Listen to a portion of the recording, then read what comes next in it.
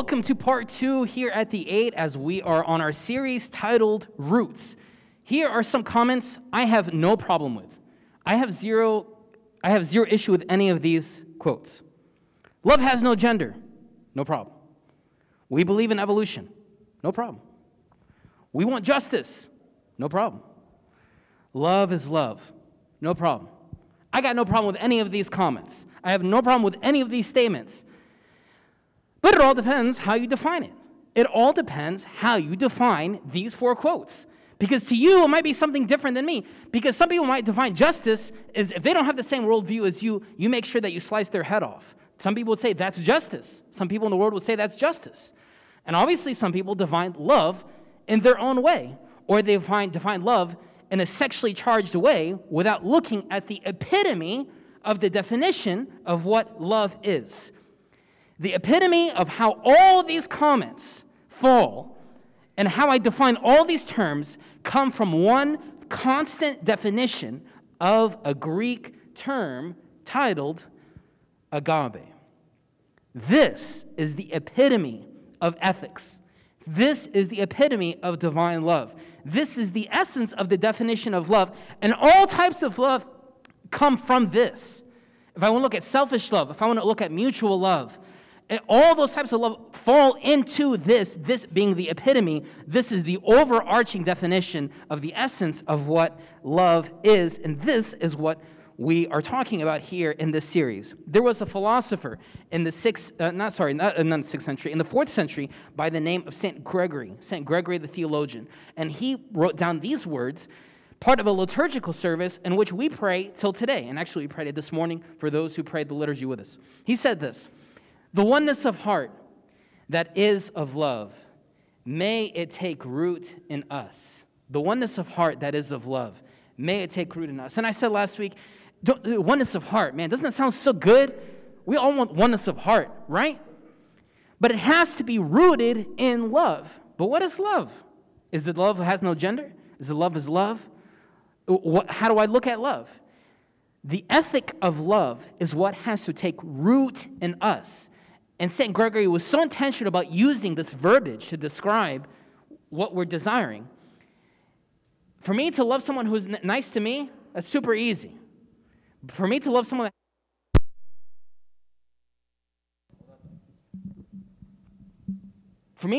who's like me, that's easy. But to love someone who has hurt me, and for me to still push love, man, it's this type of love I hate. I don't want to pursue it. But if I'm desiring life, man, I have to intentionally put this in prayer and action for this to take root in me. Why is St. Gregory, a philosopher, a theologian, an early Christian, so intentional about saying, let it take root in us? Because when pain, when wind, when famine comes, that I want this root to take root in me. Not when it's convenient, but I want it to take root in me. So when hardship comes, that I have this divine ethic of love rooted into the very fabric of who I am. 'Tis the week for these 2 terms, isn't it? Liberal versus conservative. It always blew my mind how the term, like someone being liberal, is very progressive. Once you start saying that, who doesn't want to be progressive? I always want to progress more forward in life. But if I look at these definitions, being liberal, or being conservative, or being progressive, those are all relative terms as well. How you might define, I'm progressive, might be very different than me. What you might define as being liberal might be very different than how you define, how I define it. How you define conservatism might be very different than how I define it. So sometimes we jump into arguments. We jump into social media posts. We jump into divisive language without even pausing and saying, well, what do you mean when you say love? What do you mean when you say love is love? What do you mean by saying that you're a liberal? What do you mean by X, Y? Like, we need to get down to the essence of definitions for us to move forward. So, in order for us to move forward, let's look at a couple of definitions real quick. Conservatism. Commitment to traditional values and ideas with opposition to change or innovation. Okay, but isn't innovation good? So is conservatism bad? Liberalism. Willingness to respect or accept behavior or opinions different from one's own, openness to new ideas. Okay, then I guess I'm a liberal. I want to be open to new ideas and willingness to respect and accept behavior that might be a little bit different than mine. So, should I be a conservative or should I be a liberal? How do I look at this? Again, it is relative. It all depends how I define the terms. If I look 2,000 years ago, do you know what was a conservative view 2,000 years ago? A very conservative view in which Jesus walked into this culture. A very conservative view is women are property. Women are property. That was a very conservative view. Like that was the normal, that was the ethic of society back then. A conservative view was that women were viewed as property. Then came a radical. Then came the movement of Christianity. Then came the person of God, Jesus, who radicalized and came as a liberal to fight against that cultural norm. It was the movement of Christianity, historically, that elevated women to their honor and dignity and equality to men. Before that, it was low. Just to give you one example, when a bunch of hotshot Jewish leaders came to Jesus and said, give me the reason of why I can divorce my wife. Is it when she overcooks the meat? Do I have the right? When she, forgets to make dinner? Or when she's whatever? When do I have the right to divorce? And what was God's response? God was so liberal and radical, moving away from that conservative view of women and marriage, that Jesus says, what God has put together, it is not your role to put a wedge in between that. What God has put together in a mystical union, it is not your job to put a wedge in that or to separate that. That's not you. What God has put together, let no man put asunder. What made Jesus, just from a historical perspective, let's just start historically. What made him so radical, what made him stick out in world history, is because he pushed past all those cultural boundaries. How love was defined, he redefined it. What it means to extend love to someone, he redefined what that looks like. He eventually redefined what life is. He eventually redefined what death is. And he redefined that through his life. People who our first core value here at St. Mark Church is come as you are. Why? Why do we just say that cliche saying, come as you are? Because it was personified in the icon of God. It was personified in God incarnate. It was personified in Jesus Christ. People who were nothing like him liked him. People who were nothing like Jesus liked him. And this is our calling as well. People who are nothing like him liked him because of how he pushed a Rebbe, unconditional love to others without expecting anything in return. And in what Christ has given us, this is what we are called to give to others. In the church calendar, today we honor one of the writers of the Gospels. So we know we have 4 records of Jesus' life: Matthew, Mark, Luke, and John. Today, in the church calendar, the church honors the martyrdom of St. Luke the Evangelist today. And actually this week I fell in love with the story. For those who are with us in the liturgy today, I fell in love with who he is. What made St. Luke so unique in his writing of Jesus' life is that he had no quote-unquote spiritual background. He wasn't a hotshot Jewish guy that knew the laws and knew what to do. He wasn't Jewish at all, actually. He was a Gentile, which we know. But he was a physician. His career is he was a doctor. And he was also a painter. Like we know historically, this is who he was. So him being a physician, his style of writing was very detail-oriented, very scientific, make sure that he wanted to capture all the facts. And this is how he opens up his gospel, of saying that I did thorough, comprehensive research on the reality and life of who Jesus is. And he opens up very scientifically to show how this transformed his life, and for him to give us that manuscript as well, in which we know today being the gospel according to St. Luke. And I wanted to highlight, again, keep in mind now, this is a very detail-oriented guy and someone with not a spiritual background, recording the life of this rabbi, Jesus, who eventually he realized is the divine in flesh. Now, keep that in mind as we look now at his writing style. So we jump into the 5th chapter according to the gospel, according to St. Luke. St. Luke begins like this. Sorry, that's his icon. I love this icon. I love the style. We're not going to get into why ancient Christian art looks different, but you can see within him he's holding a book, which is the gospel, and then you also see the icon, kind of showing that that's his hobby. He was an iconographer. He was a painter. Anyway, that's who St. Luke is. We continue. After this, Jesus went out and saw a tax collector by the name of Levi sitting at his tax booth. So St. Luke, very detail-oriented. He's a doctor, right? He wants to make sure he captures all the detail. Makes a big point to point out Levi's career. Why? Historically, somebody who's a tax collector was the worst. They were selfish human beings that love to steal money and take advantage of the corruption in society and in the economy. So St. Luke wanted to make sure that we, the reader, understood the status of who Levi is. We continue. So after this, Jesus went out and saw a tax collector by the name of Levi sitting at his tax booth, at his job. "Follow me," Jesus said to him. And Levi got up, left everything, and followed him.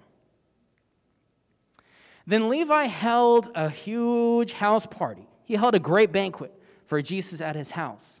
And a large crowd of tax collectors and others were eating with him. If you were just reading this 1,800 years ago, 2,000 years ago, you would pause and read that verse twice. Like, what did this physician just record?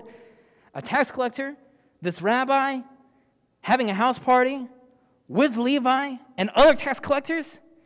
Man, this is super liberal. This is like, why? Like, there's something I'm missing. Did I read that right? He continues. But the Pharisees and the teachers of the law who belonged to their sect complained to his disciples. "Why do you eat and drink with tax collectors and sinners?" Let's pause right there. But the Pharisees and the teachers of the law, here are the people who memorized 634 laws. They know God. They know God of the Torah. They memorized 634 laws. They're coming. They see the house party from afar. But they're like, man, this is a huge no-no. We are conservatives. Why is Jesus being so radical, being so liberal, and not only talking with tax collectors, but having a house party with them? So what do? They want to find out more detail. They go to the driveway of where the house party is. The tax collectors, the Pharisees, the people who knew the law, the quote-unquote religious people, came to the driveway of where the house party is. But the Pharisees and teachers of the law who belonged to their sect complained to his disciples. So they saw the disciples inside the house party. Maybe the party's, some of it's outside, some of it's inside. So the Pharisees tell the disciples, Jesus' disciples, "Why do you eat and drink with tax collectors and sinners?" So the Pharisees say, "Come on, guys, why? Matthew, come on. Peter, why do you eat and drink with tax collectors and sinners? Why are you guys doing this? Come on, you guys are good Jewish men. You know we should love one another, but you know this is absurd. You know this goes against a society norm. Come on, we're conservatives. We're conservatives. What are you doing?" Jesus answered them. Jesus heard the Pharisees from the driveway. So what does Jesus yell? "It is not the healthy who need a doctor, but the sick. I have not come to call the righteous, but sinners to repentance." Don't look past this. You are a tax collector. People always view you as a disgusting human being because of your selfishness and in taking advantage of corruption. You're having a house party with Jesus, and Jesus yells out to the Pharisees who are in the driveway, "I have come for the sick." Imagine you're there. Now all of a sudden you feel like Jesus is disrespecting you. Jesus is basically calling you sick, and Jesus is calling you a sinner. An early Christian by the name of St. Cyril of Alexandria. St. Cyril of Alexandria. We talked to him also this morning in liturgy. St. Cyril of Alexandria was a Christian writer, a theologian, in the 4th century.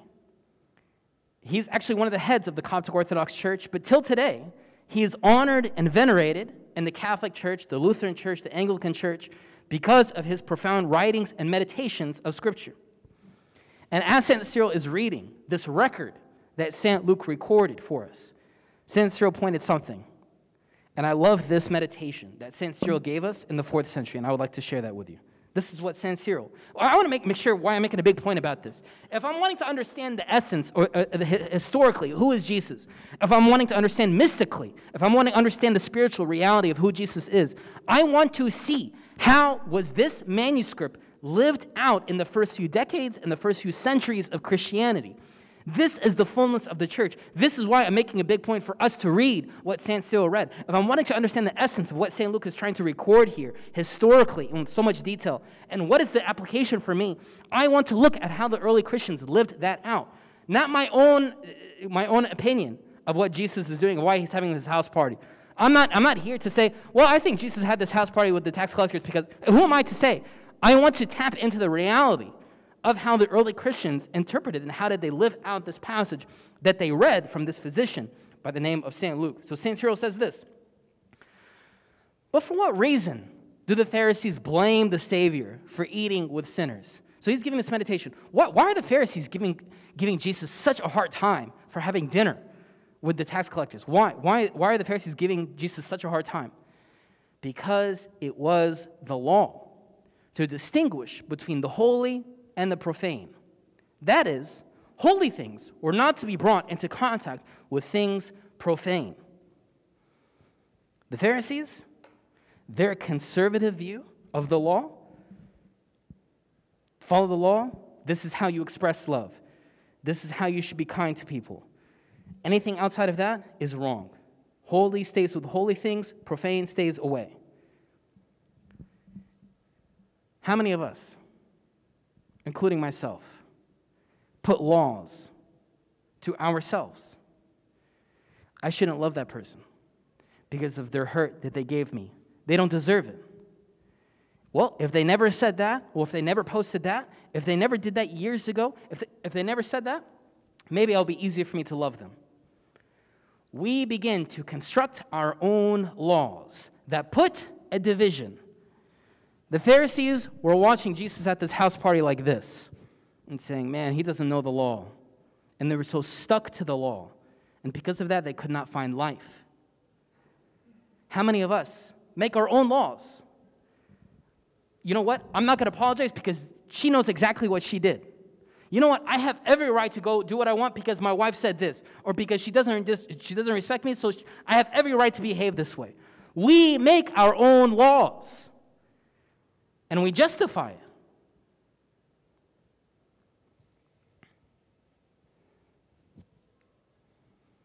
They made the accusation, therefore, as if they were vindicating the law. Yet it really was envy against the Lord and readiness to find fault. The Pharisees were ready to find fault in Jesus because of how Jesus expressed love. But he shows them that he is present now, not as a judge, but as a physician. He performs a proper function to the physician's office, being in the company of those in need to be healed. It was so hard 2,000 years ago for those Pharisees to look at Jesus, to look at Rabbi as a physician when they expected him to be a judge. How many of us, we'd rather put on our judge cap and judge and justify the way I express love as opposed to being a physician, of bringing healing to broken relationships, to bringing healing to how I express love? No. Isn't it easier? Our natural reflex is to be a judge. I have every right to behave this way. They have every right to, they deserve what came their way, right? Isn't it easier to be a judge? It was so hard for the Pharisees to comprehend because they saw Jesus that he should be a judge because they wanted to be a judge. It's easier to be a letter of the law than to extend love in a relationship. It's so much easier to be stuck to law than to extend that to express love unconditionally. Forget what Jesus expressed. Forget what St. Cyril said. How did the life of Christianity, the spirituality of Christianity, the spirituality of ancient Christianity, how was that expressed moving forward from this first century? How did the early Christians express love from that moment moving forward? Don't take my words. Look at what an early Christian by the name of St. Severus of Antioch says. Let us forgive liberally so that we may deserve a forgiveness which is more liberal. I want to be sensitive about this. It's not like I press a button, yeah, I forgive that person. It's not a button. But I'm asking myself, and I'm asking you, do we move in the direction of forgiving others? Again, it's not a button. We're complex human beings. And pain is real. But do we move in the direction of forgiving liberally? Or do we justify it? Do we want to put it in a nice package and put some laws around it? We want to be the judge as opposed to a physician. Fast forward 100 years from St. Severus. There's an early Christian by the name of St. John Climacus. He says this. Great is the man who does all that lies within his power. Right? Don't you say, yeah, I did everything I possibly can to love this person. Right? We look back and say, I did everything. That's her fault. That's his fault. That's their fault. I did everything I can. They don't want to hear it. They don't have to hear it. Great is the man who does all that lies within his power. But greater still is the man who, in all humility, tries to do more. My question for you and me. Where is the divine ethic of love asking you to go next? I intentionally did not want to write down, where does love ask you to go next? Because we can hijack that word love and say, love for me is to cuss that person out. Love for me, they need to know love, so I need to write down this post so they can understand what love is. We are very creative human beings, and that's from God. We're very creative human beings. It's a beautiful gift from above. But we take it and come our own version of love. Where is the divine ethic of love asking you to go next? I was sharing with my life group on Thursday. I am painfully convicted this week of how divine love is asking me to go next, or where the divine ethic of love is asking me to go next. I hate it. I hate confronting that. But if I'm wanting to find love, if I'm wanting that divine ethic of love to be rooted in me, I know I have to take that painful step. I hate it. And I struggle with it. But if I'm wanting to pursue the divine ethic of love, if I'm wanting to be an icon of the reality of who Jesus is, then I have to ask myself, where does the divine ethic of love asking me to go next? Not to think next. What is love asking me to do next? If we are wanting to have roots planted in this ethic of love, it requires us to be liberal in love. If we're wanting this root to grow within us, we have to be liberal in the way we view love and extend love. You can ask my wife. I'm talking to myself first and foremost. If you do not have a grudge or bitterness or any negativity towards someone, that means you don't know anybody. All of us are in this position. It's either you don't know anybody or you don't have a pulse right now. It's one of those two things. We're all in the same boat.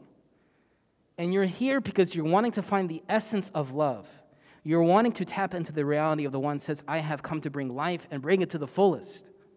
You're here because maybe you're curious historically of the reality of Jesus, or maybe you're wanting to apply the reality of who he is to your life on a personal level. Regardless of where you are, answer yourself this question. Where does the divine ethic of love ask you to go next? And when we push this epitome of love out without expecting anything in return, it is guaranteed to us this is where we will find life. This is where we will find the fullness of life. What I love what St. Luke recorded in the gospel, he records those people at the house party. You ever curious what happened to them? What happened to the rest of the tax collectors? The other people there, they left the house party. They probably brought nothing to the party. They had a great time. Jesus had catering, probably the best food, probably the best night ever. They left. What happened to them? Who cares?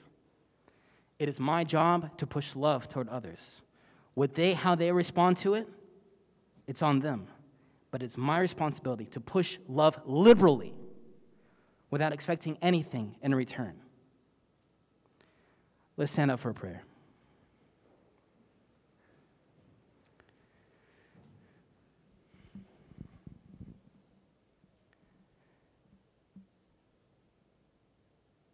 Let us take some time in silence for us to chew this question in our heart. Where does the divine ethic of love, who is my physician, where is he asking me to go next?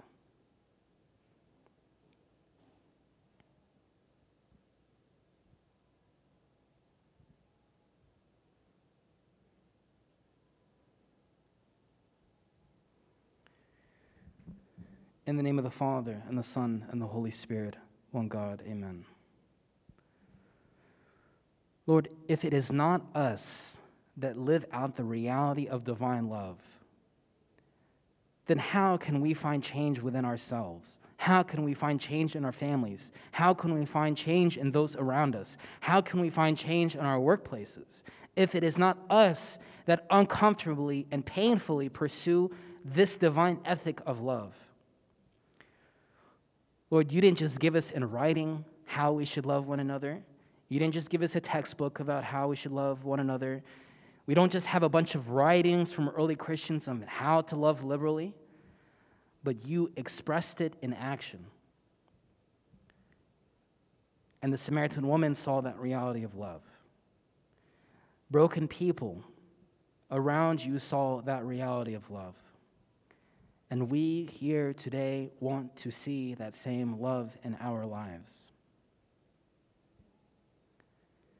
I pray for myself, I pray for everyone here that we can embrace this question, not to justify it, not to come with excuses, our own version, our own definition, but for us to love liberally and for us to be the icon of who you are.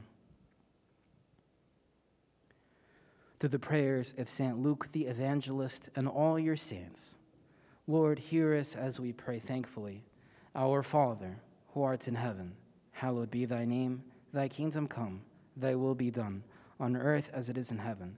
Give us this day our daily bread, and forgive us our trespasses, as we forgive those who trespass against us.